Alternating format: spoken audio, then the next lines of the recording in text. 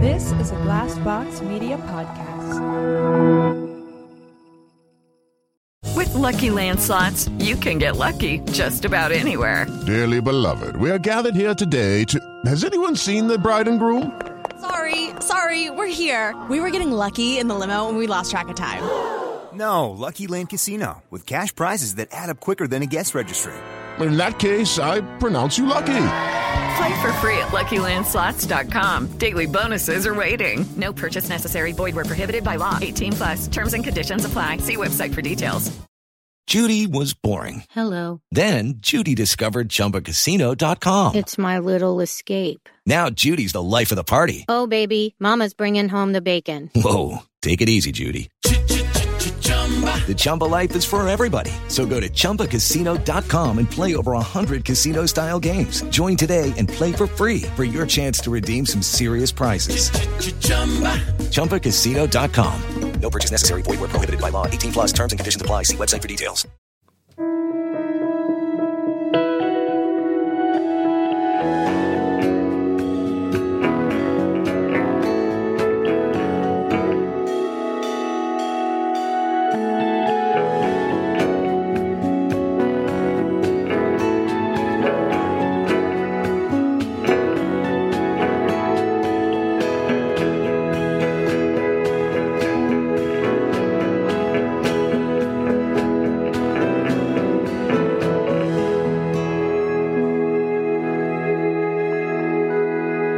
Hello and welcome to The Blank Podcast, the podcast where we talk to well-known guests about their lives, their careers and those difficult moments along the way. I'm Giles Prader-Phillips, and with me in his cabin for the 200th episode is Jim Daly. Hello, happy 200 to you, Giles. Happy 200 to you. I raise a can of Coke in your general direction. I've got a hot honey, lemon and ginger because I've got the start of some sort of cold thing happening. So I did a little sniff there just to make it really ram it home. I do like a honey, lemon and ginger. I would drink it normally, to be fair. So have you got like a tea bag that's those flavours? No, I've literally got chunks of ginger, a squeeze of half a lime, a lemon, and some honey. Is it quite potent, the ginger? It's not too bad, actually. What you should have in it is turmeric as well. That's the other thing which I did have. I met a friend during the week and we had this kind of thing, but with turmeric in it. It was like bright yellow, but it's apparently really, really good for you. Actually, I probably should have put some of that in, but it's too late now. But anyway, turmeric is, I mean, it's, we had a guest on telling us about it, didn't we? Oh, yeah. Hal Robson can't do it. It's like a magical substance that can, I've let Hal down. I feel like I've let him down. Yeah, because you should be drinking his, Elictus or whatever it's called. Yeah. I need to reach out to him. Maybe I can get some turmeric from him and tell him that I've got a cold. I was hoping we might get some some examples, but that never happened. Anyway, I'm going to find his email. Anyway, 200. I know. Here we are. Big one. And this is quite experimental because we're actually kind of recording the whole thing in real time. We're going to drop clips in like it's a radio show.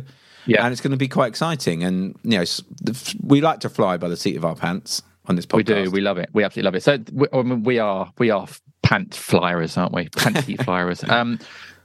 So for 200, we've decided. First of all, we should apologise because it's Saturday, and it's not Tuesday. Famously, Saturday is not Tuesday, so we should apologise to our listeners that we are late this week. Various scheduling, we're both very busy, and it's just one of those weeks. And also, it's 200th episode, and we were trying to work out what to do for it, and we've decided on doing this as a clip show essentially, to commemorate 200 episodes and picking over some of our favourite bits. But we apologise; it's a bit late in the week. We hope it's worth the wait. But we are a bit later than normal, so apologies for that. Yeah, I guess some people will think, it's a best of show. What disappointment. I thought they were going to get the Obamas on for the 200 episode. Obamas, we just couldn't make it work scheduling-wise. But our schedules are too busy. That's the problem. Yeah, so, they were really free, actually. Yeah, they were going to fly over and everything. We were like, no, we can do it remotely. And 300th, maybe, I think we'll make it. Well, 250, maybe, but we'll work it out with the Obamas at some point. Yeah. So, our schedules are obviously too much. But, it's been lovely kind of reminiscing on all these brilliant episodes that we've had. And, wow, we've been doing this 4 years now. 4 years. 4.5? 4.5, yeah. What was it? It was September 2018, was it, or around then? In fact, October? that's when the idea was germinating. Yes, so nearly 4.5 years. Yeah, long time. Long. Think how much the world has changed in those 4 years. Goodness, it's been a the world's got worse. We've got better. Well, you say that. We've got slightly better. The world's got much worse, I would say, in that 4.5 years. But yeah, 200 episodes to go back through, and we're going to pick out some of our sort of best bits. And also, unlike a clip show, we're going to actually give some sort of director's cut, behind the scenes info alongside. So it is more of a director's cut on the DVD than it is like a Simpsons clip show. Yeah, so we're going to explain where we did these and how we did them and how they came about and all that kind of stuff. And being in the room with these people. So this is like a little behind the scenes, as you say. Yeah, I'd say it's more. Yeah, it almost feels like a Patreon episode, but do you know what? It's for everybody. We'll give it to everybody because we're generous like that. Exactly.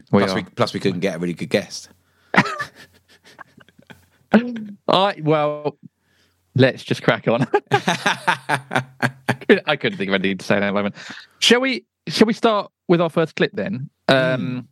This is quite a sort of poignant one, really, isn't it? Because it comes off the back of the news that John Motson, iconic football broadcaster, passed away this week. And obviously, John was a guest on the podcast about 18 months ago, roughly, like end of 2011. So we figured it would be a good place for us to start because he was a fantastic guest, wasn't he? Well, I remember when we jumped on with him, he said, John Motson here, and I thought like he was in like Sunderland reporting on Sunderland Fulham like or something. Football Focus. Yeah, like Football Focus. And I felt like, for a second I was like Gary Lineker asking him where he was. But so that was great. And it was, like you say, an icon of the British footballing fraternity, like I guess a remarkable broadcaster, but also his knowledge of football just unsurpassed, really.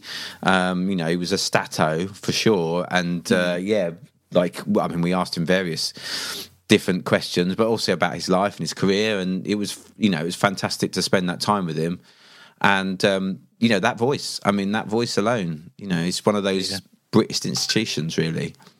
Well, it's weaved into like the fabric of your football, the football culture just in the country, but for us as well. So it was a bit like when we had John Simpson on. It's kind of weird, like hearing that voice chatting to you that you've heard through the TV or radio so many times. I loved chatting with.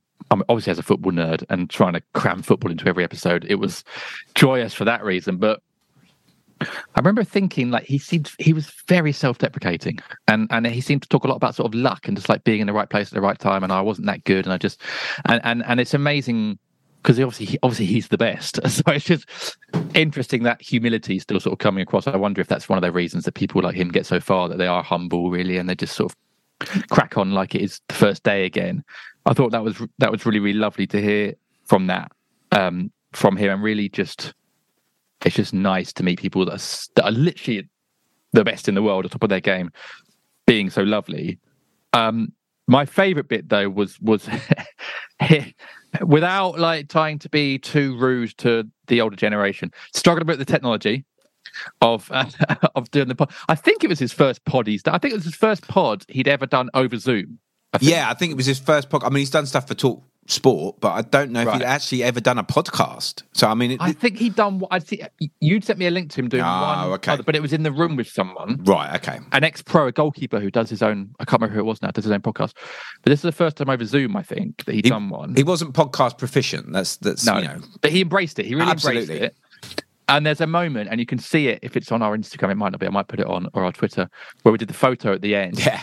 And he can't. We kind of can't work out how to get in frame. Yeah. And we were going, no, John, down a bit, up a bit, down a bit, left a bit. And that'll do. Do you know what? That'll do. And bless him. But he was really willing. I think. And he was a good sport. Even so, he would have been at that point, 75 maybe at that point. I think he was 77 when he passed, so maybe 75, 76.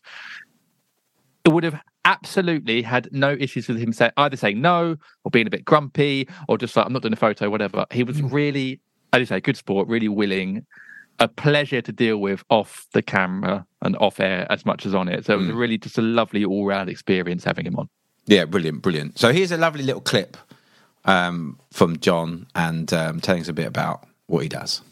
Desperately. I used to watch the video over and over again when I came home, and used to replay the incident and worry about what I should have said and why I missed what I missed. And Giles, it was difficult. That you never did. The problem was you were never going to do the perfect commentary, so that you could get as near to it as you could, but there was always going to be one little thing that stuck in your mind that wasn't absolutely perfect.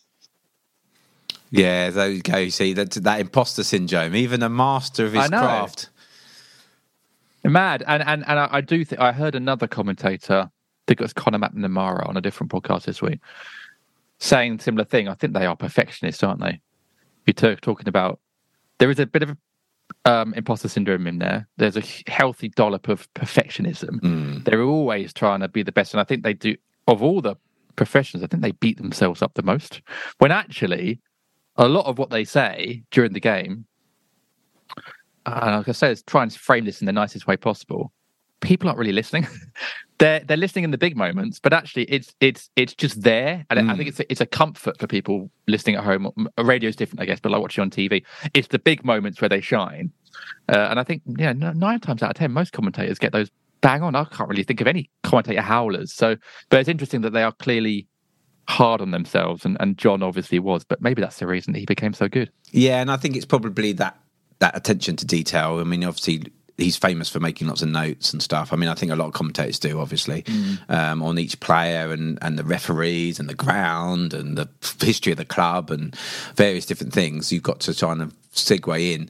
And like you say, I think slightly different with radio because you have to kind of literally describe the action completely. But with TV, it's a different kind of skill. And obviously you're working with a co-anchor and all that kind of stuff as well. So, yeah, a very... eye-opening kind of or ear-opening kind of talk with John, and like you say, always surprising when you hear people who are so good at what they do kind of having that self-doubt and being open about it. Ear-opening sounds a lot more painful than eye-opening. Does a little bit, yeah, it does. It sounds quite aggressive, sounds quite intrusive, ear-opening. But yeah, lovely guy, absolute icon, and I guess we were his first and last podcast over Zoom. Yeah.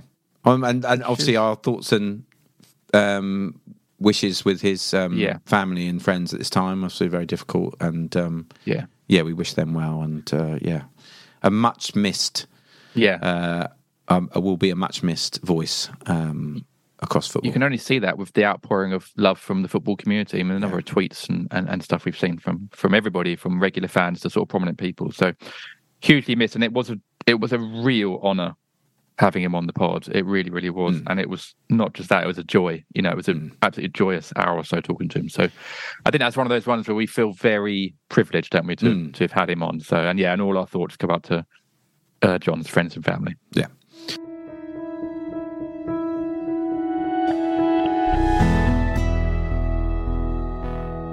Giles, you love cooking, don't you? You're a big fan of cooking at home.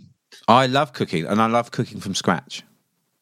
Well, do you know what? I love it too. Unfortunately, I'm not very good at it, which is why I use Gousto. Have you heard of Gousto? Do you use them?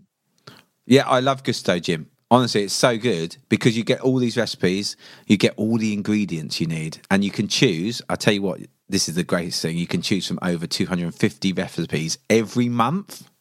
It is good. Yeah, I mean, there's so much choice. I've been using Gousto pretty much since the start of lockdown, and it's made me the most average of home chefs basically turn me into Gordon Ramsay because everything's there for you. You get all the ingredients, you get with the right measurements, you get really clear, easy to follow instructions, and before you know it, you're like the king of the kitchen.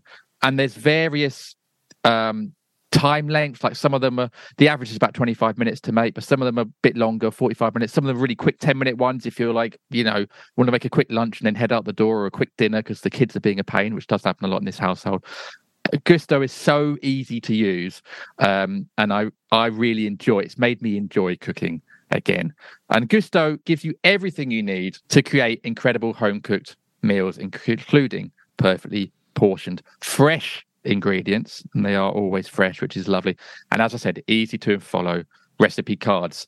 And with Gusto, you can choose, as you said, Giles, from 250 recipes a month, including vegan, vegetarian, which we are at home as well. And the veggie options are absolutely lovely. They come delivered straight to your door any day of the week. And you can basically start enjoying quality dishes today. So, yeah, Gusto makes planning meals that much easier. It does. You can get the pre-portioned ingredients, which means, crucially, zero food waste, which can be an issue if you buy stuff from the supermarkets and take it home. And as we've said, easy to follow recipe cards. The ingredients are always fresh, high quality, so you know that what you're putting in your mouth is good quality. So you can sign up now for 60% off your first box. That's right. Gusto are giving Blank listeners 60% off their first box and 25% off all boxes for 2 months. What a deal that is. All you got to do is head to gusto.co.uk, GOUSTO.co.uk, use the code BLANK to get that offer of 60% off your first box and 25% off all boxes for 2 months. Giles, what a deal. It's an amazing deal. Head there now. That's gusto.co.uk and use the code BLANK.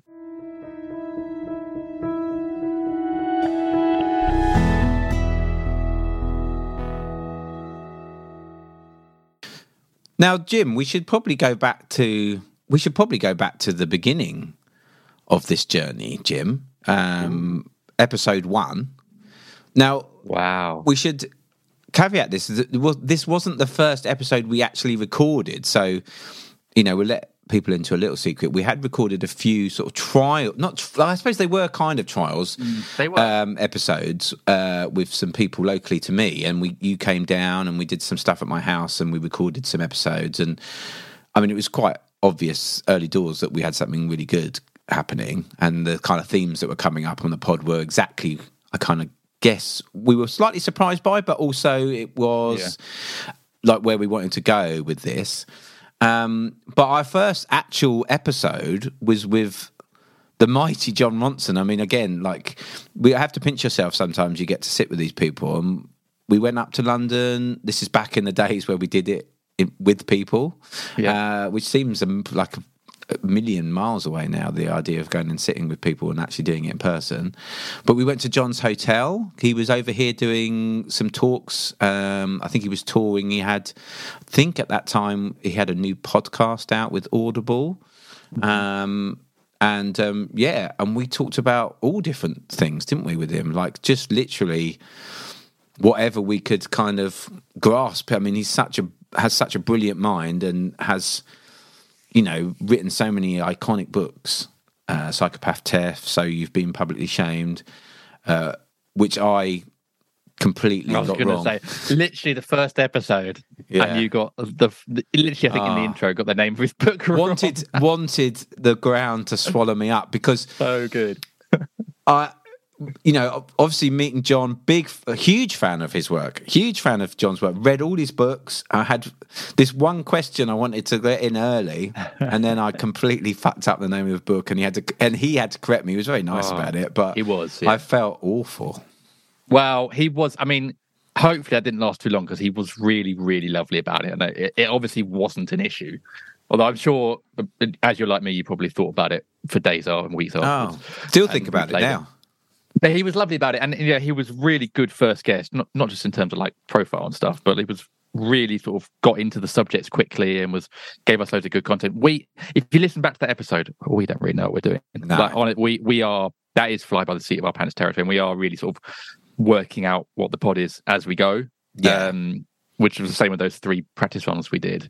But I think over the next few months, maybe the next year, it started to sort of become more of a structured thing. But I mean, Jon was lovely. That was a really weird day. I remember sort of getting up into London. He was staying in a really lovely posh hotel where, like, I remember the toilets were like really glamorous. We had to be like hand ushered towels up, and stuff, didn't we? Ushered up, into his room. So we ended up sort of sitting on the end of his bed. Now, I sat in a chair. You sat on the end of his bed. I think he sat on the other chair. Obviously, I'd brought all the tech up, so we were like sort of trying to do the tech. I think, from memory, I think the tech went okay. There wasn't any big issues, but it was obviously like there's an awkward bit where we've just met him. You sort of knew him through Twitter, I guess. And maybe is that how we got the... Yeah. So that was, so I'd approached Jon about coming on, yeah. Yeah.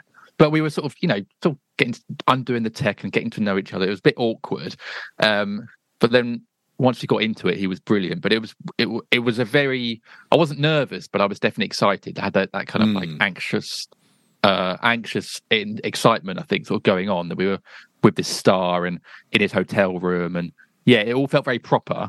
But it really quickly got into a very comfortable sort of thing. And I remember taking a selfie with him at the end. I remember thinking, I wonder if he's done many probably hasn't done many selfies. Doesn't feel like a selfie kind of guy. And yet here he is, you and I making silly faces, and he's like getting involved. So it's a really lovely, he was an ideal, imagine if we'd had our first guest then, and maybe it wasn't our first recording, but our first big guest, and he'd been like, whoever it had been like really awkward or maybe like rude or whatever. It might have put us off doing the pod forever. But the fact that we got John and he was so lovely, I think sort of set us off on the course. Yeah, and I think obviously knowing, I approached him about being on the podcast. I think he knew, obviously knew it was a new podcast, and like obviously I'd explained the themes and stuff about what we were trying to achieve with it, but he took a punt on us to a certain extent, because John doesn't need to go on like new podcasts to talk about his work that no one's listening to. At that point no one had listened to, but so that obviously, like always, very grateful to John for taking a chance on us rookies. But this clip I'm going to play now is you asking him about empathy in his work, and obviously at the time Donald Trump was still President. Gosh, seems like and asking decades ago. And it was something we talked about with regards to Melania Trump and all that kind of stuff. So this clip is about you asking about empathy and how that works with John getting the best out of his subjects. But you seem to have a real empathy for people, and is that a way you're able to connect to these people that don't want to be interviewed for the shaming book, or even someone like Melania? You seem to have a quite sort of empathy is your first way in. Is that fair? Yeah, I'd say so. I always, and once in a while, I find that the empathy was misplaced, and that the person, there are people out there with sketchy character traits who, as much as you try to humanize them, you just can't do it. Yeah. So that does happen from time to time with me. But it's definitely always good to go in with a sort of open mind and open heart and from a place of empathy, because most times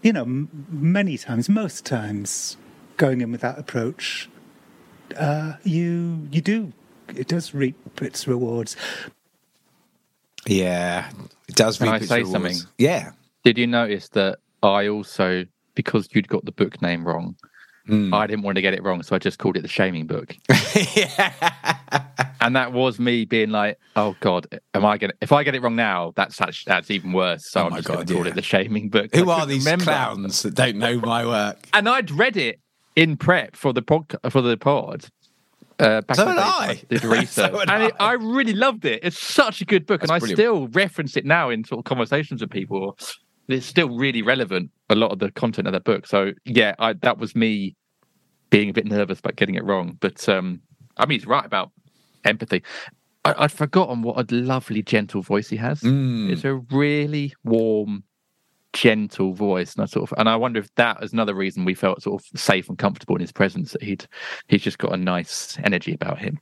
Oh, absolutely. That's what I mean. Do check out his podcast, which he's done various ones for the BBC and Audible, because he narrates them, and he has got a really lovely voice, and he is a very empathetic person. He's incredibly empathetic, and that's why he gets the best out of his subjects and the people that he kind of talks to, and I suppose investigates is not probably the right word, but the people that he kind of does stories on. Yeah, he gets the best out of them because he is an empathetic person, and and I felt it was great. It was great, kind of almost great advice for us going forward as well, how to be like that with our guests. Yeah, that's true. I hadn't thought about that, but I think that is true, and I think that is something we've tried to take into our episodes each week.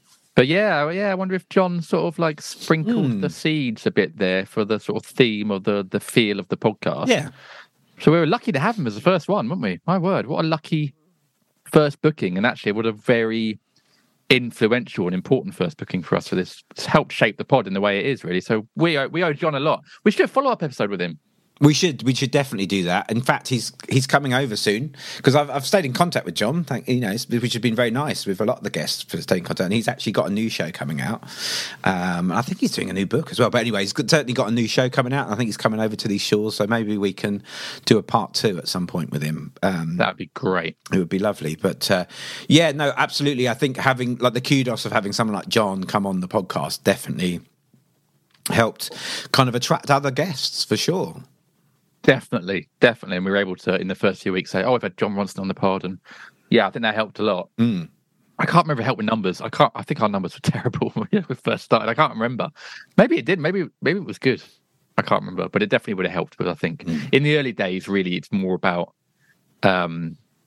feel of the pod and guests rather than sort of numbers. I think so. That definitely helped. And I think we put him in our trailer. Did we put him in our trailer? I think we did, didn't we? Made a trailer where I think we put him in along with a couple of other people as well from memory. God, I can't remember. That was so long ago. Yeah, I don't know if he is in the trailer, but yeah, I think it's important to establish, like, obviously when you're doing a podcast with guests, you want the sort of high profile ones to start with, but also the ones that are, are thought leaders and in, are well renowned in their fields. And obviously John is very well renowned in his field and very popular. And definitely set a precedent for what we were doing going forwards. And it was just a really privilege to get him on. And it was sort of sky's the limit after that. I'm going to listen to the trailer. Can we drop this in later in the edit? Do we think? Sorry to create more work. I'm listening to it now. Well, you're going to be mixing it. Am I? Okay, fine. Okay. You said you were going to do the next 2. You're right. I did say that. Okay, here's the trailer then. You're not going to be able to hear it, but here's the trailer. Oh, it's an advert. I think it's an Acast advert. What? I think Reg is on the trailer. Do you ever have those times when things just go a bit... Things go a bit blank. Yeah. I'm Jim Daly. And I'm Giles Paley-Phillips, and this is Blank. The podcast where we delve into those frustrating moments with well-known names, including... John Ronston. So I think when you're doing a story, there has to be both empathy and curiosity, but also truth. Roisin Conaty. I think the brain just doesn't know why you're looking at it. And it's like, oh God, what do you want? You childhood? What do you want? Reginald D. Hunter. So you're trying to acquire more approval. So, let me look around the world and see who don't like me today. And many more. We have our own blank moments too. I'm trying to finish a book. And I want to get back into stand-up comedy, but I've got the fear. So hopefully our guests will teach us how to overcome our own blank Still working on Join us from November the 7th and every Wednesday thereafter for... what's it called? Oh yeah, Blank. Oh my word, terrible ending. Me going, join us for... What's it called? Blank. Oh yeah, Blank. we thought that was so clever. That'll win them round. So it was Reg. It was John, Roisin, and Reginald D. Hunter in the trailer. Oh, okay. So yeah, that's interesting. I guess they were the ones we did quite early. And we should say, like, obviously we did those. I mean, probably like the first 100 episodes were in person, I think. Or maybe not quite that many, but certainly the first 50, 60 were in person. Yeah. And, we used various different places. Sometimes we would go to people's houses or we'd meet them in hotels. Or I think that's our only hotel-based one, actually, isn't it? Yeah, I think it was, actually, yeah. It sounds like we went to lots of hotels. It did feel quite Hollywood doing that. And then we used to use a bar off Newman Street called Nordic Bar. And they were very accommodating. And so we did quite a few there, actually. Quite a few at Acast HQ. A few at Acast HQ. So, yeah, that was kind of various different places. It was quite fun doing that, though. It's quite fun seeing people in real life. It was. It was quite a long day. Yeah. Especially for you. And we made no money. Apart from that, it was lovely. It's been nice being able to do it online and actually not lose the feel of the podcast. Yeah. That's been really lovely. I think we worried that would happen during lockdown, sort of early 2020. But yeah, doing them in person was fun, especially going to people's houses and stuff. I think we got some of our best episodes because in people's sort of like safe spaces and stuff. So that was really good. But yeah, I think John remains our only hotel. Yeah, thank you. Right. Episode. Yeah, but But another venue we did use a couple of times was this little cafe near King's Cross. And honestly, one of my favourite people in the world, but also one of my favourite people to interview, was the wonderful Dawn French, who we got to meet in person. And I'm so pleased we did, because she's just the loveliest. You know when you have like a kind of ideal of someone who you've seen in the public eye for a long time, and you just hope they're as lovely as they appear, and she was even more lovely than she appears. She's just one of the nicest people I've kind of ever met. And, as soon as she came in, we had big hugs, and, it was just lovely, and such a warm person. And what a great episode as well. We found out so much stuff about her that I hadn't kind of realised, a lot of stuff from her personal life when she was younger, and her trips to America, pretending to be someone else. Yeah, all those things. It was really fascinating, and that was quite cute. That little place. It was just in the back of a cafe, wasn't it? In like a little room. It was kind of random, but I kind of liked it. What was it called? That place? I can't remember. It's called like Ignition or something. No, not Ignition. It was called. It's a one word. We'll find it by the end of this episode, and we'll because they deserve a shout out really, because they were absolutely brilliant to us and let us use it for free, which is very kind. It was perfect little. It was like a little podcasty sort of. It was a meeting room, I think, but it was ideal for sort of podcasts as well. And we did a couple there, didn't we? We did Jake Humphries there as well, I think. Dawn was the best. Oh my word, you're right. Like from the first hug till the last hug. I'll say tear. I thought there were tears in that podcast as well. It got really raw, and she was just like really happy to talk about really sort of like raw personal stuff, which obviously is what the pod's about. But she was just, really lovely. You're absolutely right. Like totally met your hopes and expectations. Actually, I would say even bettered them really in terms of the sort of person she was. Yeah, it was a really lovely. Probably got a couple of hours in her presence, I guess. Really felt like we were probably there for quite a while. And it's funny when you like watch a celebrity's interactions with other people, such as really nice to the people serving the coffee, and just generally, clearly a really lovely person, really funny person. It was her story about her daughters through the before I had kids. Maria might have just been born, but talking about her daughter saying to the monitor, "Go to sleep now. Good night, Wall." Yeah, good night, Wall. Which I think even got in like some of the newspapers, that little story, because it was quite funny. Yeah, I think that was one of the first episodes of ours that by then we were starting to get picked up by papers and stuff, and clearly some journos were listening in for bits, which was great. Great for us, helps promote the pod. But that was a particular little line. She was just lovely and hilarious, and but open and raw, and everything you really want from an episode. I think it's one of our, not just our like best episodes, but I think our best experiences. Being the guest.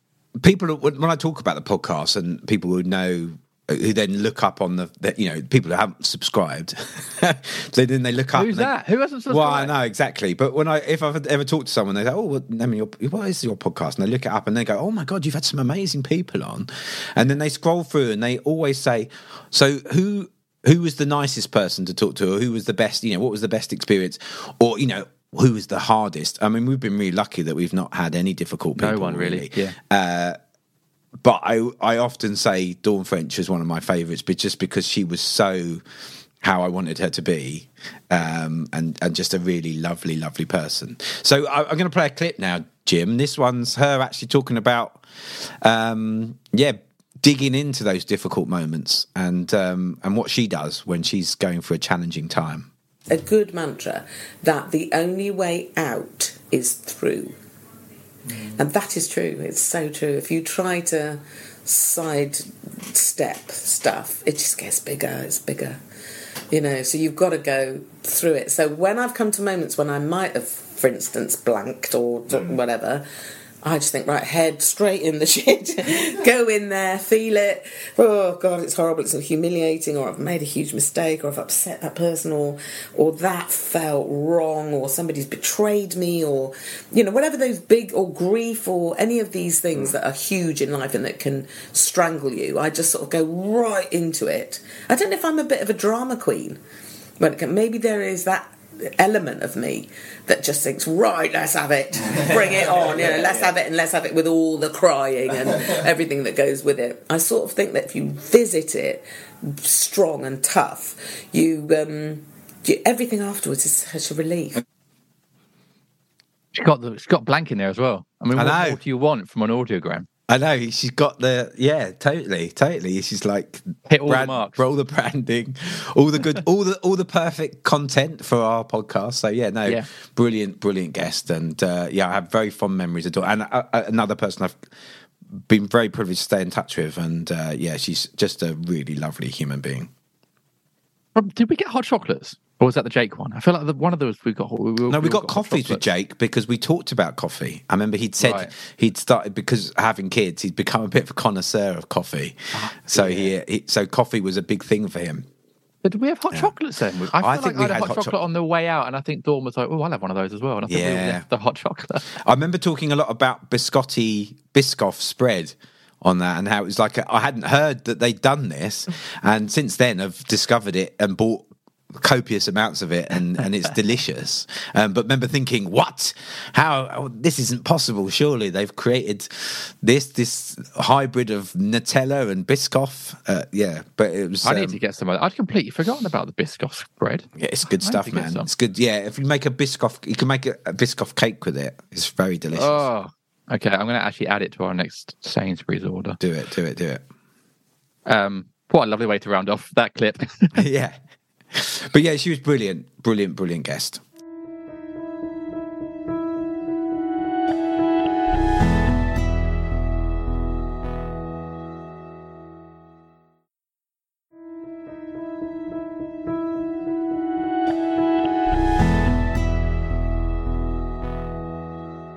So moving on, I think probably one of the guests we had who probably gave us the most merchandise material.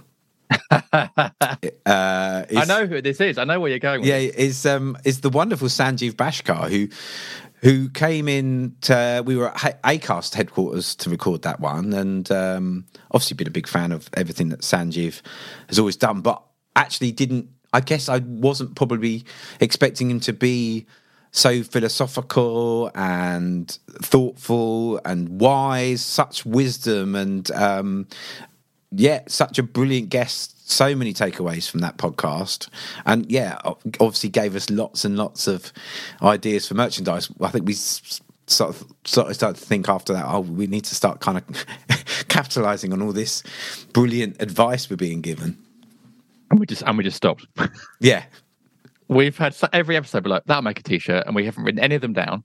No. And we've missed out on. If anyone wants to go through our episodes and write down all the quotes we said, that's a really horrible thing to ask. I'm sorry. There was someone out there who fancied doing it. Yeah.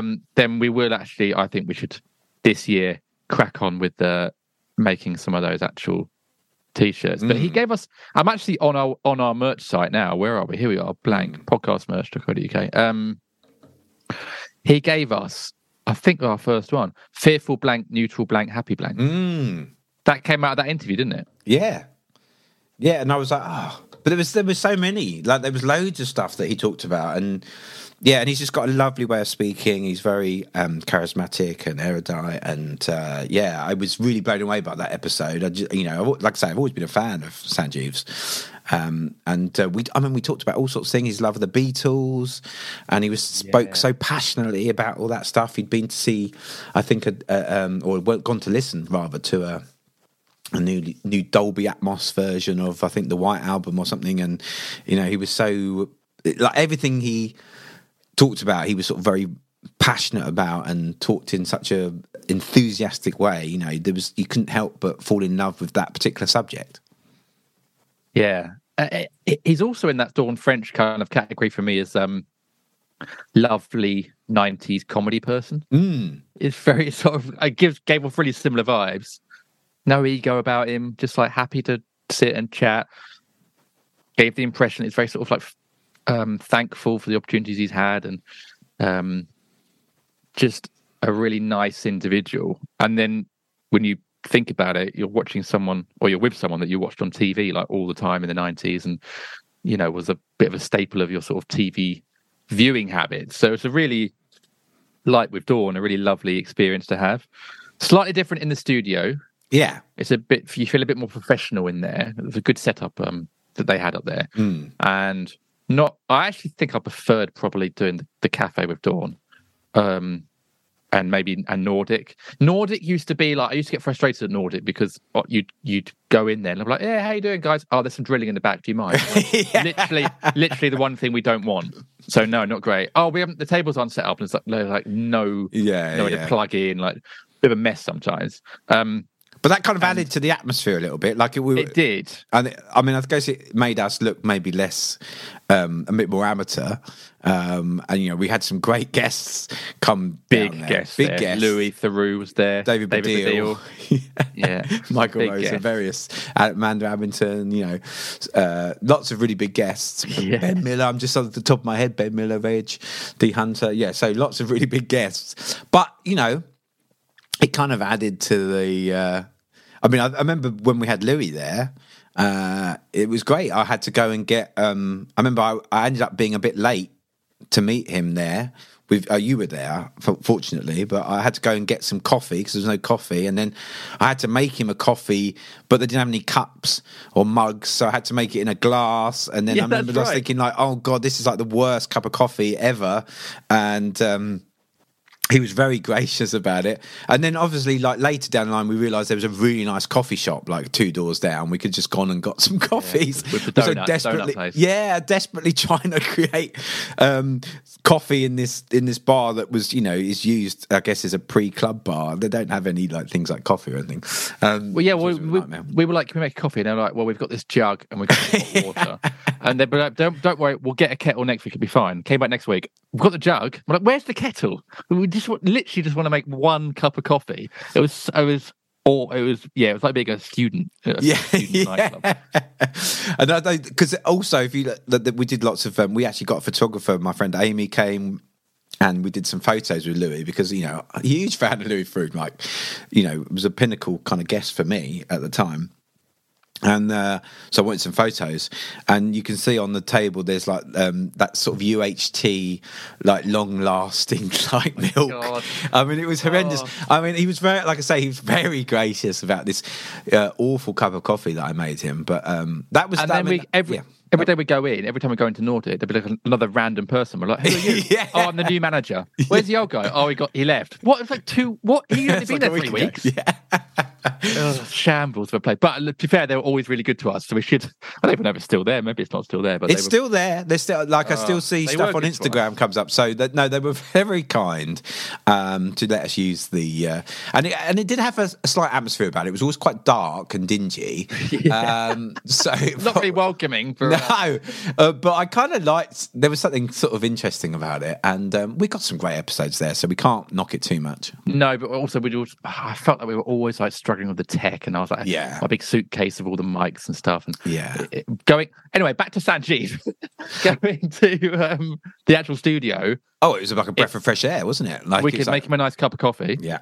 And he didn't have to suffer an Nordic bar. Do you know what? We've introed Sanjeev by talking about Louis Theroux longer than I think we talked about him for. But no, lovely guy.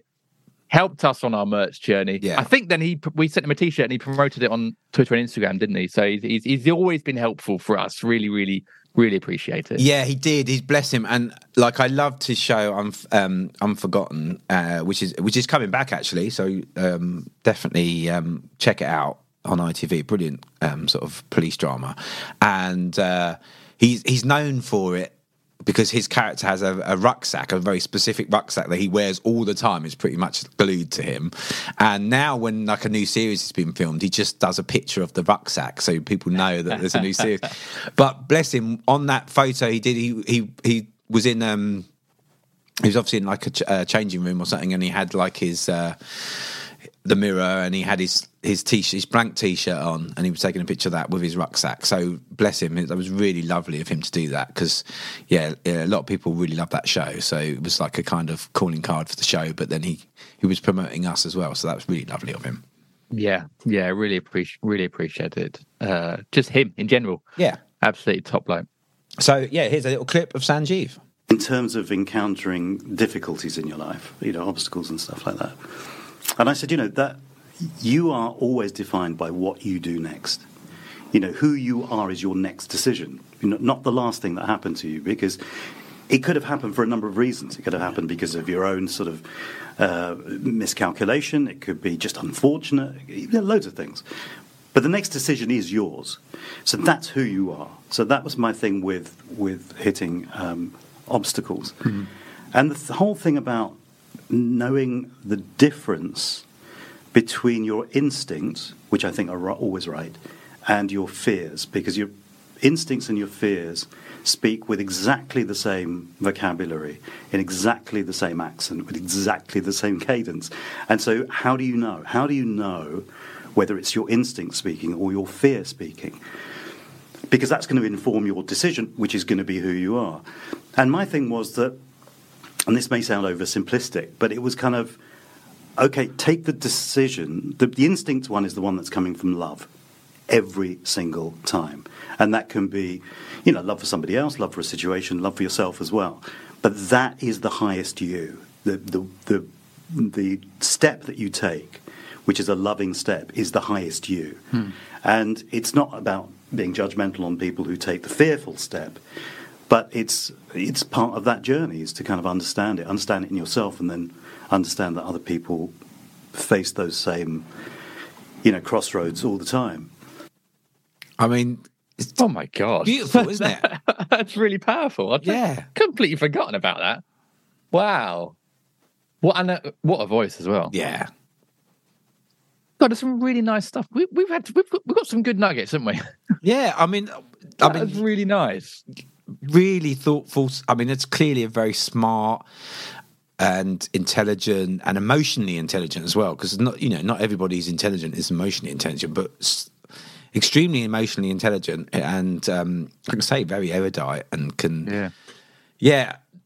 It was a really beautiful episode. I remember there's so many things I took away from that episode with Sanjeev, and lovely man. And just listening to that again, I'm just thinking about it, and I'll probably take that away again today and sort of dwell on that and reflect on it. We should put links to these episodes, shouldn't we, in the show notes? I'll link them all in, so that if anyone's heard a clip and thought, oh, I like that, you can. So I'll definitely link to this one, because it'd be I mean, they're all worth a listen, but yeah, that was a good episode. Really good. Man, that's really taken me back to that studio. Oh, man. What a time. Yeah. What a time. Great time.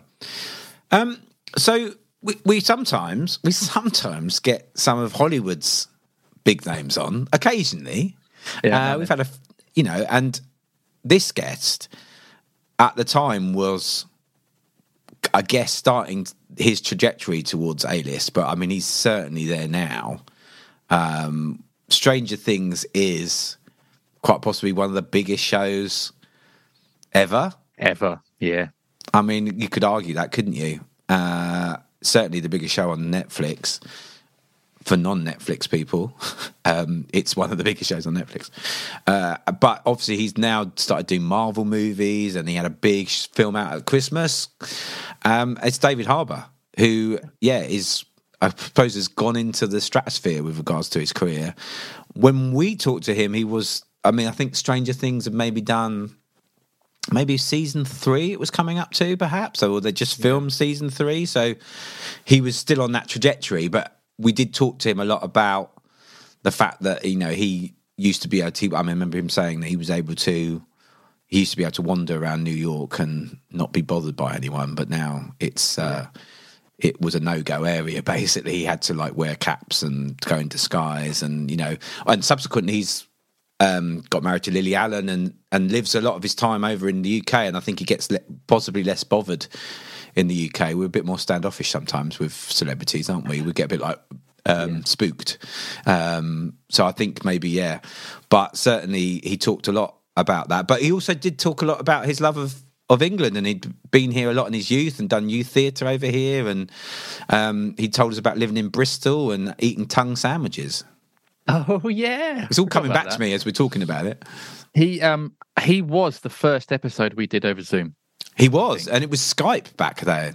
Zoom wasn't even a thing, was it? Well, yeah, that's right. It was pre-pandemic. Yeah, it would have been. Yeah, at Acast, I think they John set us up in that little room, and we. Yeah, you're right. It was Skype, and he was absolutely lovely. He was. I think one of those ones where I was quite nervous beforehand because he's a big name, quite imposing guy.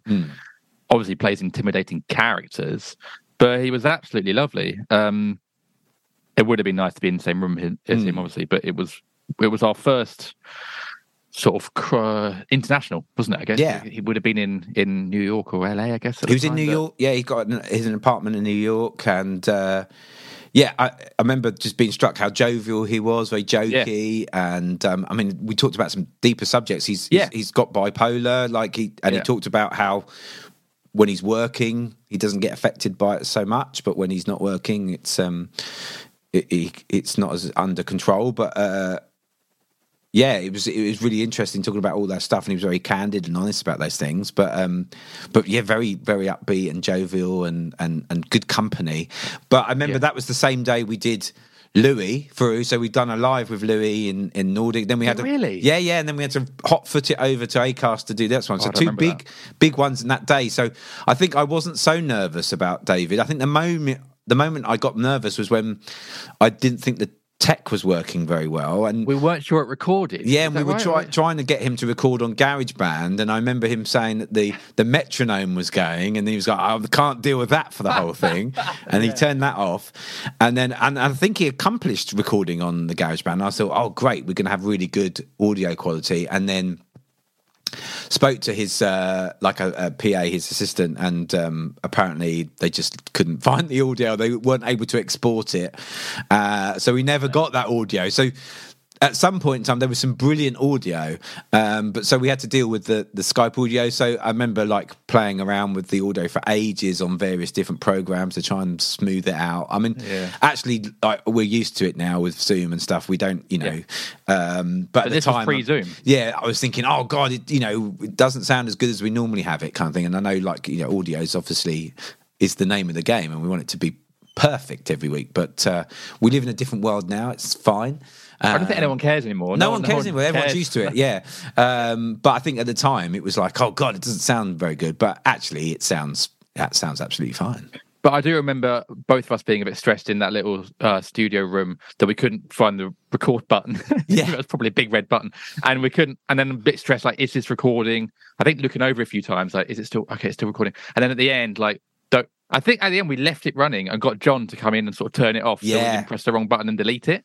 And also, and David was on a he had another meeting to go to, so it was at the beginning, he was like, look guys, I've only got 45 minutes or whatever, and you're like, we were desperate to get an hour, so it's all those things. But having said all that, the stresses and everything, you go through these things. It was a great episode, and again, so many takeaways. And David is also someone who, in his little snip clip that I'm going to play you, has managed to segue in the branding for the podcast. Yes.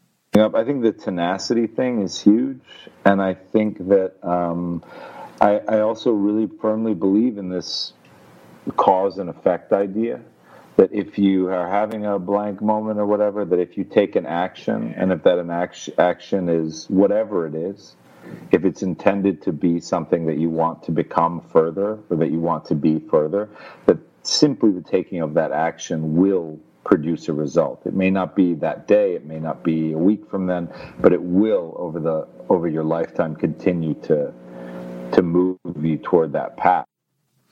Yeah, that's so true. Do you know what? That is such a thing that I always think back to that when I'm. I put a thing out recently saying when I'm always waiting for things to happen, I forget to make things.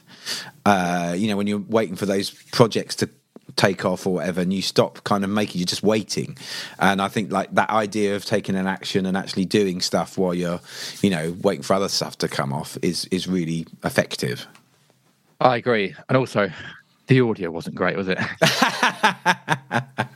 Actually, no wonder you played around with it. I can compared to our normal stuff. Yeah, that was not to a normal standard. Now that'd be fine.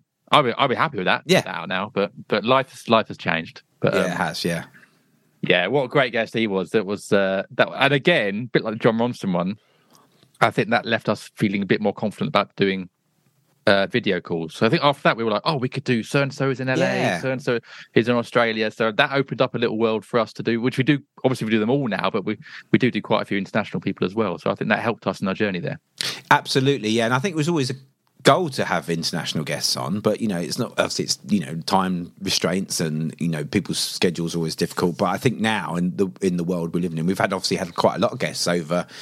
Obviously we do all our guests remotely now, but we've had lots more international guests, and that's been great. Kind of open the doors, and like you say, gave us the courage to do that and actually reach out to people overseas to do those kind of episodes. And David was the first, and certainly not the least. Agreed. Yeah. Anyway, no, it was a really, really great episode. And if you're not a subscriber to Netflix, maybe subscribe and watch Stranger Things, which is a fantastic show. If you haven't watched Stranger Things by this point, maybe don't. I can't help you. I can't help you. What have you been doing with your life? Yeah, true. But yeah, David's brilliant actor, and always look forward to seeing what he's in next. And it was just nice to have him on before he was really big, because we'd never get him on now. No, quite. I think that booking wouldn't happen. So we timed that one well. And I would say, look at the correlation between coming on the Blank Pod and then becoming a worldwide superstar. I'd say we probably had a hand in that journey. Oh, with every single guest, mate. Yeah. Even if they were already an international superstar, we still helped. Yeah.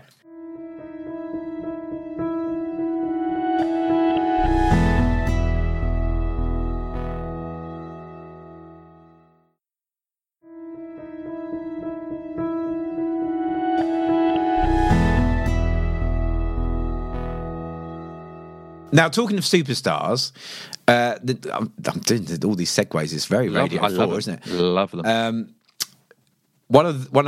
Another real favourite, who we again recorded at Acast with, and was one that I'd wanted to talk to for ages, was the amazing Dame Kelly Holmes, who has achieved so much in her athletics career, but I remember it being a very kind of poignant episode. We talked a lot about, personal trials and tribulations that she'd had, and like losing her mum, which, again, it was quite an emotional episode, and talked a lot about her early life in the military, and then getting into athletics and being a pro athlete, and then winning gold medals like at Olympics and World Championships. I mean, what a superstar, she is as a person, but also as an athlete. Yeah, absolute superstar, and but was a really lovely person to sit down and talk with. And this one did get raw. Like there was a lot of very honest moments in this one, and I appreciated her sort of bringing that energy and that openness to the studio. From memory, this was another one at Acast, I think, that we recorded in the studio. I remember those mics. Remember those mics being quite hot, actually, and not having to have them too close to your. Suddenly, I haven't been there a long time. I'm starting to get real memories of being in that studio with those mics, and did they have those little window? Yeah, did they have those nice Shure mics? I think they had those nice really Shure 3, something like that. The ones that hang down a bit. Yeah, I think they're the night. I think they're the Shure 57s, 57Bs or something. Anyway, that's a bit geeky, but yeah, they're the ones that you see on like all the big podcasts, because they're quite expensive microphones. Yeah, they are. It's a nice little. I mean, we're not even hosted by them anymore. I shouldn't really be picking them up. But yeah, Audio Boom are great. They're our enemy. Audio Boom for the win. Team Audio Boom. No, they were good to us, the team over there. John and Lizzie and everyone. They were really good to us and always welcomed us. And Sam as well was good. And Sam, yeah. Well, Sam was our first point of contact there. Yeah. But yeah, it's suddenly taken me back talking about Dame Kelly and then the Sanjeev episode of sort of being back in those studios. But anyway, she was a brilliant guest. I mean, an honours list for days. But a real icon of the sport, and lots of people look up to her. She's obviously had some big news and lots of sort of honest moments since that interview in terms of her personal life, but I think she really is a sort of an icon and a mentor for a lot of people, and she seemed to really appreciate that, and I think embraces that side of, because when you're that successful in the sport, you sort of are automatically. But I think she feels a real responsibility to help people in sport and in life. So this was a less jovial, this was a more honest, raw, serious episode. But it was definitely one of our better ones, and one of the ones that you come away really thinking a lot about. Well, it's one actually that probably started me thinking about our duty of care as podcasters. Making sure. I think we'd been doing this anyway, but checking in on our guests afterwards and making sure they're happy with obviously what we talked about going out, because that's obviously prominent in our mind. We don't want to put out stuff that people don't want to, necessarily. They might have said something in the heat of the moment, or in the moment of doing the podcast, and they don't want that necessarily to go out there. And although I don't remember, we must have done it. I don't remember too many episodes where people have. No. Well, and as we've been, as we always say, we don't edit necessarily our conversations. Very, certainly unless there is a moment like that where someone's like, I don't want to actually that bit. I don't want it to go out there. But like I say, it's very, very rare. But it did make. I think that was one of the first ones where I thought we when things are emotional stuff, like there is a duty of care from us to make sure that the guest is okay. And it's we've had some other raw episodes over the years, and it's something that we're very aware of, and something that we try to do with our guests. If there has been a raw moment or an emotional moment, that we check in on them and everything, and just make sure that everything's cool and groovy, because we obviously really appreciate it when people are honest and open and candid about that, particularly about personal life stuff. Yeah, well, the podcast doesn't really work without it, so we are asking them to come into hopefully a safe space we've created and be open and honest, and she certainly was. And I don't think she asked us to cut. I can't think of anyone that's ever asked us to cut anything, to be honest. So we've been very lucky in that regard with all our guests. So, but yeah, this was a very, life-changing episode, I think. And here's a little clip. 2003, when I was 33, that got on top of me, and that's when I first got really bad with my mental health problems, because I had breakdown, depression, self-harm, suicide thoughts, didn't want to be here, hated everything about myself, because everything was just seemed to...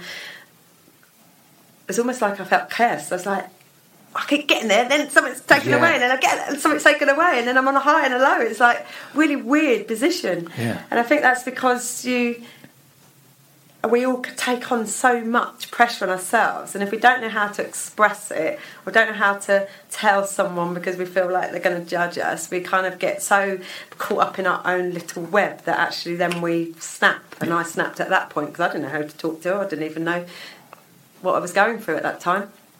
But I was already getting ready for World Championships as well that year, and within this period of time that I was at my worst, half of me literally felt like it was dying. Half of it was like, but I'm living for my dream. And I went to those World Championships and I got a silver medal. No one knew what I was going through. No one knew I was crying my eyes out each night. No one knew I was cutting myself. No one knew anything. And I stood on that rostrum, and that was almost the most empowering moment that I ever had for myself, to think, if I can go through all of this and be at the depths of despair, never going to get this worse again because I'm at it, yet I'm still winning medals. And that was my biggest change in and flip side for 2004. Because I realise now that actually whatever's going to happen is going to come, but I fought for all this. I'm not going to give up now. Wow. Powerful stuff. Yeah, it sort of really takes you back to that moment when you're sort of hearing that and kind of knowing what to say next. Yeah, apart from I'm clearly just going, yeah. I can hear myself nodding basically through that audio, which I sort of do to try and be supportive, I think, in these conversations. But I'm doing a lot of because in my head I'm thinking, what on earth do I say to that? Or you almost can't. I think you just have to let it breathe a bit and just let those words be there and let the listeners listen to them, and because they're powerful words, and let the listeners let it sink in before jumping in. And actually a bit of silence sometimes I think is actually helpful in that moment. And also let the guest think they've just said something really honest and open. Let them think if they want to say anything. You're probably like a therapist in a way. And our therapists leave that gap when you're talking because they don't want to talk over you and they want to just let you be ready to then hear something. I think actually as a podcast guest, when you're having raw stuff like that, I think it's a very similar sort of skill.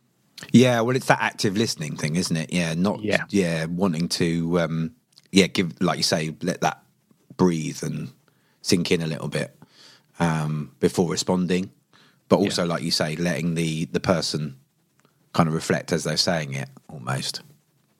Heading into 2020, we had this thing called COVID.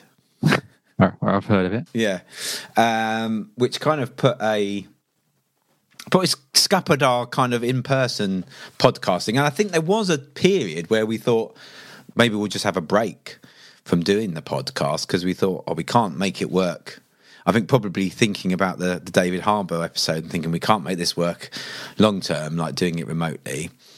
But then I think a few people, I think we tried out a few different kind of bits of software. Like we used something called Zencaster, which was a kind of audio only, thing that kind of remotely recorded your end. And I think we did an episode with Chris Addison, but you couldn't see each other.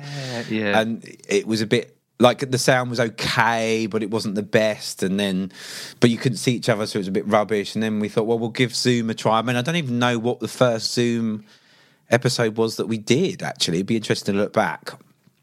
I can't remember. To see what the first Zoom one was. It might have been someone like Blake Harrison or something like that. I mean, Blake Harrison from In-Betweeners and various other things, obviously.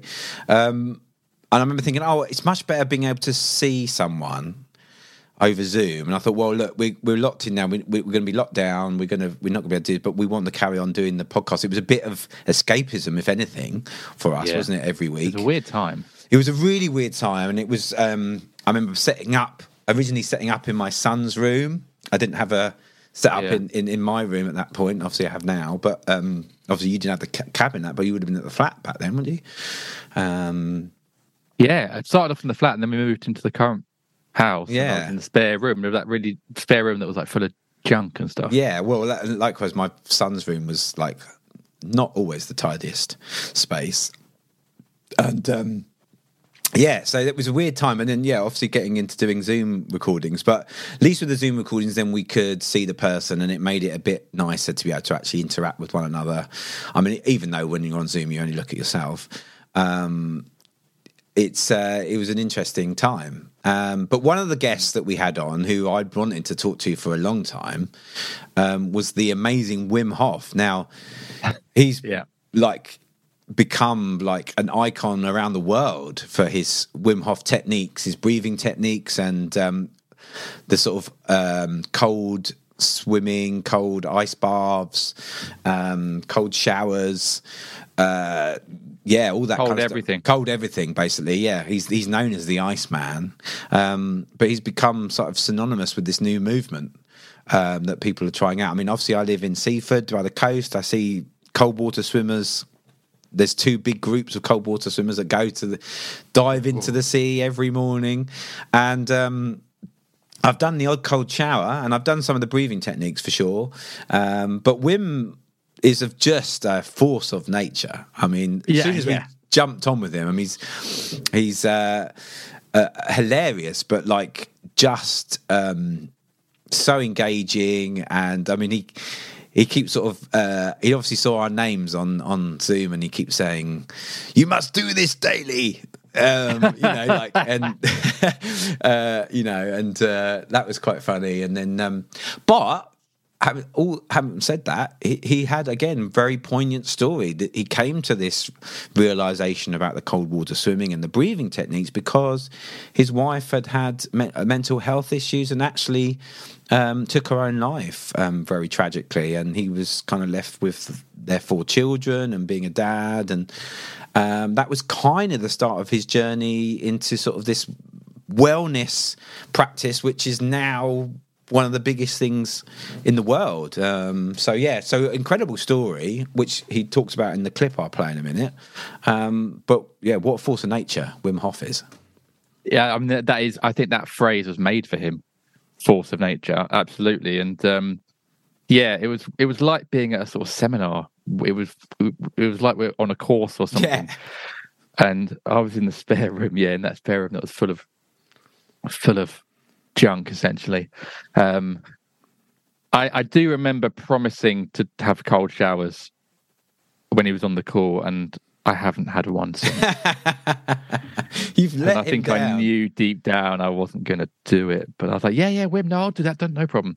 It's just, it's not for me, I don't think. We did, however, do the breathing on the podcast. We actually did the breathing. That was good. Yeah. It is and really that, good. It was. I won't. That wasn't. I will say that wasn't faked or anything. Like I genuinely did get a rush from doing that, and it was interesting. But again, that's what led it to me feeling like I've sort of signed up to a course with women, and was that this sort of weird wellness seminar of some sort. But it was fascinating. We hadn't had a guest like him before. No, so he was, and that was or since. No, but that was us like definitely going down a different path of guest. Yeah, it was a funny old episode. Really, the world felt weird at the time, so I think this only added to it. But also, I think one of those guests where we probably asked about 3 or 4 questions in total. Just didn't need to really do much. He just went into Wim Hof mode. Yeah. But it was a very memorable one. Yeah, definitely. It was, one of our madder episodes. Yeah, and I think, like you say, it gave us the courage to kind of look outside the box. We'd also talked to a lot of creatives before, but we'd maybe not the thought leader type things that and then we've obviously gone on and we've expanded, and in recent months we've definitely done that, and we've got lots of episodes coming up that have a little bit more outside the box with regards to guests, and it's always fascinating to learn these things from people like Wim, who are he's a very charismatic, and you can see why people have been drawn to him and this movement that's created. Yeah. And it's fact, and obviously he's done shows on BBC now with they've done celebrity kind of Wim Hof stuff of all the ice cold water, and so he's become mainstream. So it's another one of our guests that we've helped propel. Well, exactly, yeah, exactly. But yeah, so brilliant guest, very fascinating to talk to, and this, and obviously I said at the top of this that he talks about his journey, and one of the reasons what got him into this is. It's in this clip I'm about to play. In 1995, my woman, the mother of my 4 children, she jumped from 8 stories down. And all the psychiatrists and all the psychologists did not know what to do with that, but giving her pills, medicines, therapies, shocking therapies, and all, nothing worked. And that is technology. That is the know-how of us. That is the wisdom of us through science. And I was looking at it helpless. I saw her decline. She was a beautiful woman, very alive, talkative. And then the shadow came. And nobody was able to take the shadow away.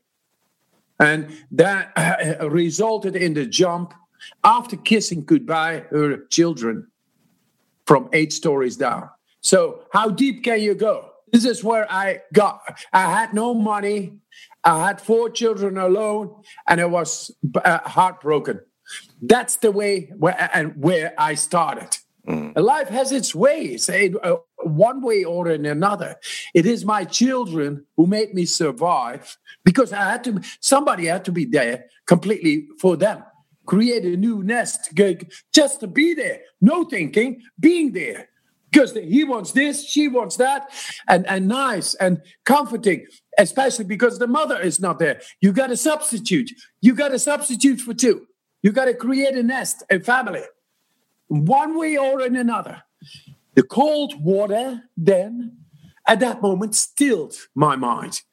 In the cold, you do not think. You just go in. It's an exercise. You train your vascular system. You get a lot of energy. And I had a lot of energy. It gave me the bloody irrational energy which I needed to serve my children, to create a nest, to be there. And if you sign up to my course for just $39.99 a month, you too. That is the infomercial. I kind of forgotten all that as well, really. But powerful stuff, really powerful stuff. Incredibly powerful, yeah. He talks so, doesn't he, with the passion of someone who has sort of like turned his life around. And that really came across. That really came across there. He is very persuasive, in terms of making you get behind the things that have changed his life. And I definitely left that call being like, yeah, I am going to have cold showers. Yeah, oh my God, it's changed my life. And then within like half an hour, it's like, it's too cold. I'm not going to have a hot bath. Yeah, no, totally. And I think that because it is such a powerful story, how he got to what he's doing now, I think that's part of the framework of it, really. Because, he's gone through these very difficult moments. And, funny enough, I was speaking to someone recently who had been diagnosed with stage 4 cancer about 3 years ago. Went through horrendous chemotherapy, but made some severe lifestyle changes. Changed their diet, got more into exercise, started doing Wim Hof, breathing and the cold water techniques. And 3 years on is now cancer free. So wow. I'm caveat the saying that's not necessarily going to be the case for everybody. But certainly for this person, that was a big life-changing, obviously a big life-changing event that they had to go through. But using some of these techniques, I'm not saying that it contributed to them being in remission, but it was something that got them through a very dark period. Well, I mean, you can't argue with anecdotal evidence sometimes. So, and that's really, really powerful to hear as well. And there'll be many people with similar stories that, swear by Wim Hof and his techniques. So absolutely fair play. And to be fair and I should caveat that, to be fair to Wim, if you do you only have to do some very basic research on his stuff. He has actually put himself over to science. He's been trialed in his techniques have been trialed with himself. I think he was injected with E. coli in a university study, and which we did talk about on the podcast if you want to go back and listen. So he has given himself over to science to sort of prove that some of these techniques are based in in science and actually do work scientifically. So not many people that are wellness gurus do that. So again, fair play to Wim for being open to actually putting his techniques and his ideas under some sort of severe scrutiny. Yeah, I think a lot of people think the wellness stuff is sort of bullshit. Yeah, but I think I think some of it is. It probably is. I don't know that world at all, but I think he is proof of someone that is willing to do the work, I guess, as they say, and be proof that it can work. So yeah, great guest to have, and again, someone that's then ended up doing a lot of other, becoming even more well-known since becoming on the pod. So lucky that we got him sort of at the start of lucky for him, really. Yeah. You're welcome, Wim. Yeah, you're welcome. You're welcome, Wim. You're welcome, David Harbour. Who else can we help next? Yeah. So if you want to help up with your career and you want to then get in contact with us. Blank Podcast 2018 at gmail.com. Yeah. Today, Blank Podcast. Tomorrow, Hollywood. So yeah, it's funny, isn't it?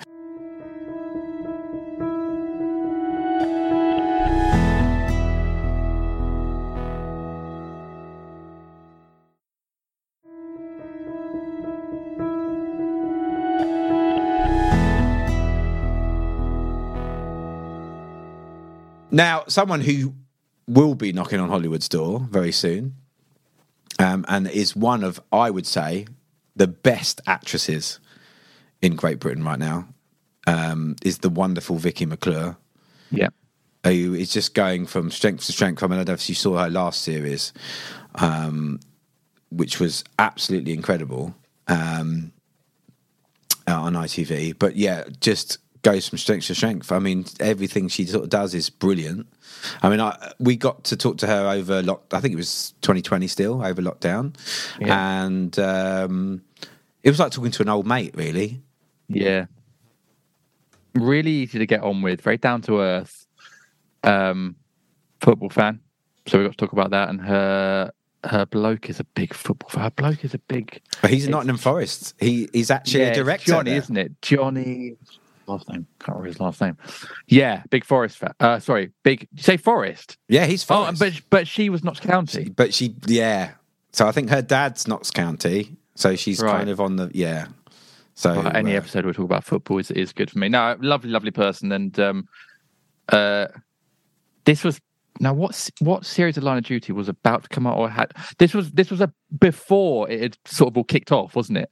I think there were people were like one of those shows where I think people are quite committed to it, but during lockdown it really kicked off, didn't it? In terms of the most recent series. So again, are you trying to say that you're welcome? Yeah, I think.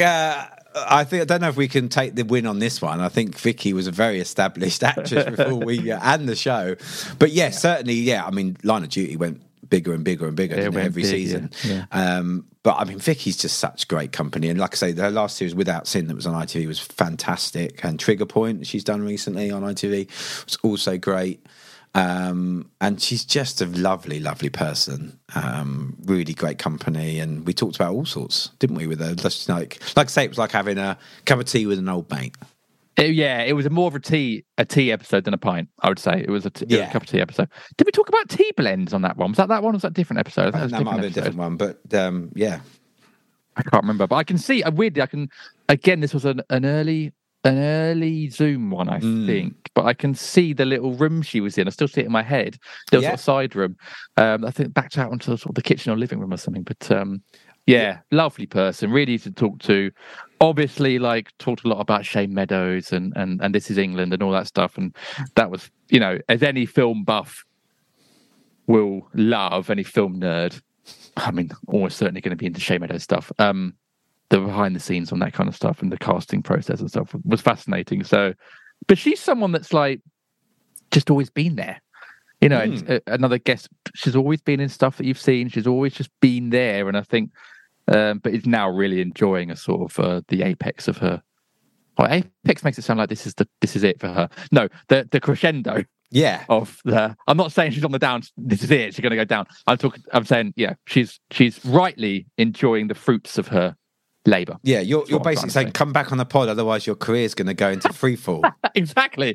Yeah, you better come back on, or else we will blacklist you somehow. We have no contacts in any of the industries, but no, absolute star on and off the screen. Yeah, and again, I'm so lucky that I get to keep in contact with some of these people, and Vicky is someone I regularly chat with and catch up with, and she's just a brilliant person, just a really great person to chat to, and she's done so much stuff with the Dementia Choir as well. We should sort of talk about that a little bit. That's become a huge part of her life, and an amazing charity, and I've done a bit of fundraising for them as well.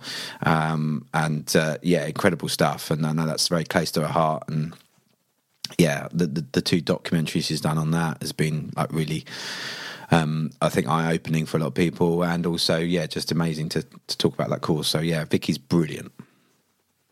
She is indeed. I think this is a good time to slip the clip in. Let's do it. But I am a great believer in what's meant for you will come to you, and it's all right saying that at 37.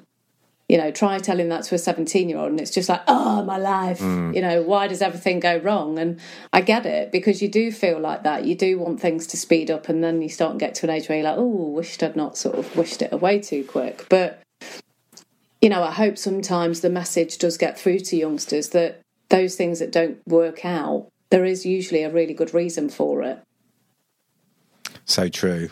Sage advice. Yeah, absolutely true. That's a good idea for a pod, isn't it? Like must be done. Talking to your teenage self. What would you say to your teenage self? There'll be loads of great stuff in that from guests. I'm sure someone's thought of that already, but she's absolutely right, and I think that's a good way of making peace sometimes with the path you've had, the journey you've had, and the journey you're going to have. It's hard, but it helps when someone that successful and brilliant is saying those kind of things, because I think it's something we can all resonate with. Oh, absolutely, and I think again, Vicky's does a lot of mentoring and stuff. She still lives in Nottingham, so I think a lot of the drama workshops and stuff that she did again round with Shane Meadows as well. I think something she's still involved with.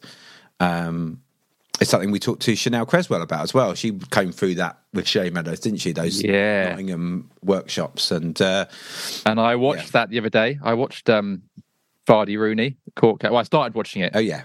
It's very good. It's complete, like, if you're a football, it's complete. I think if you're a football fan or a celeb person, or I guess courtroom person, it's you can nerd out big time on it. I love the casting, like the Wayne Rooney casting is brilliant. It's who is the Wayne? I recognise the guy. I recognise him, but I can't remember who the actor's name is. So is apologies. it the guy that was in Nathan Barley? Could be. That was a brilliant show, Nathan Barley. Now you're talking. Oh yeah. I'm going to find out who it was, but yeah, no, yeah. I mean, Chanel. That's a great episode as well. We should do this again, where we clip up more stuff, because it's been really fun and we've got so many that we could get through. It's really hard choosing these little clips, and obviously we've chosen 8 today, but yeah, we could, there's 200 episodes.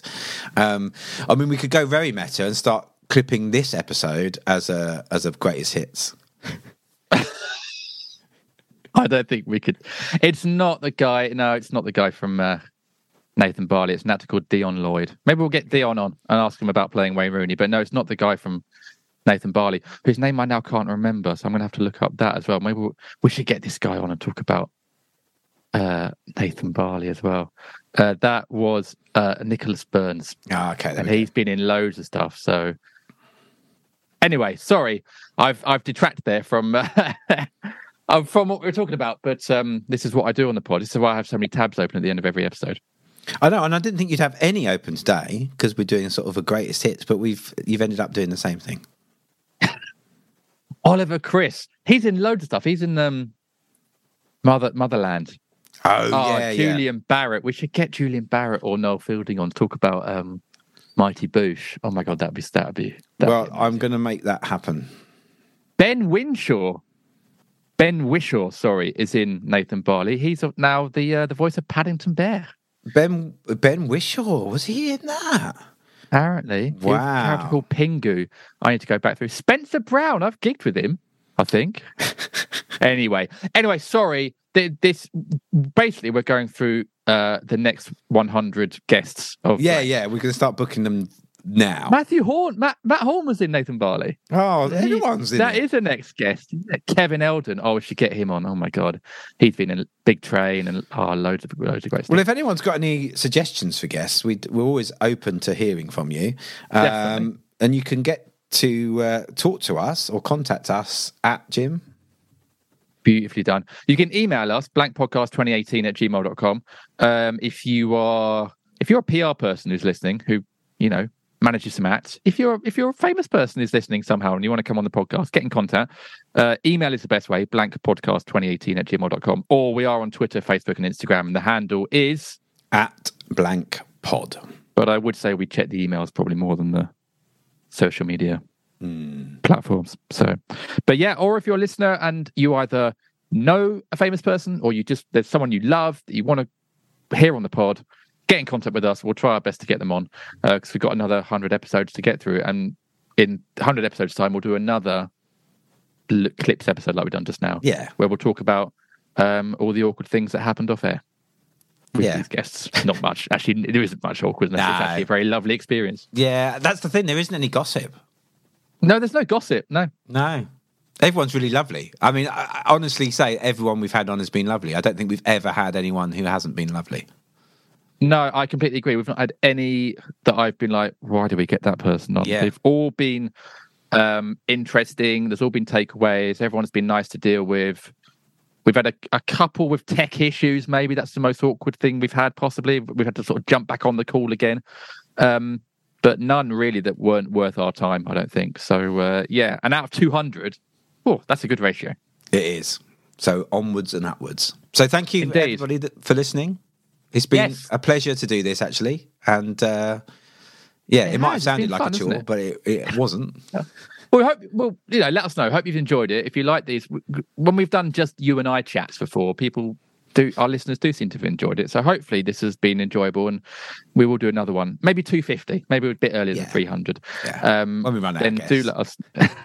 When we can't book another guest, when we've struggled to book another guest again, we'll jump on. So I'll see you next week for another one, Charles. Maybe. No, thank you to everyone, all our listeners, and all our guests that have been on over 200. We really appreciate their time. So very, very grateful indeed. And here's to 300. Absolutely. That's it. Bye. Don't get cancelled.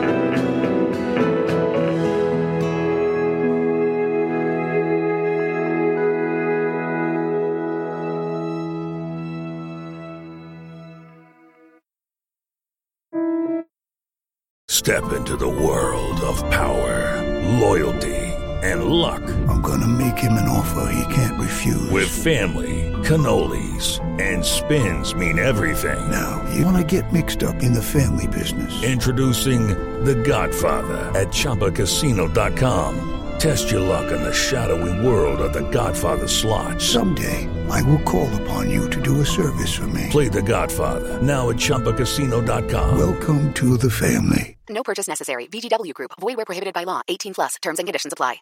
With the Lucky Land Slots, you can get lucky just about anywhere. This is your captain speaking. We've got clear runway and the weather's fine, but we're just going to circle up here a while and get lucky. No, nothing like that. It's just these cash prizes add up quick. So I suggest you sit back, keep your tray table upright, and start getting lucky. Play for free at LuckyLandSlots.com. Are you feeling lucky? No purchase necessary. Void where prohibited by law. 18+ terms and conditions apply. See website for details. This is a Glass Box Media podcast.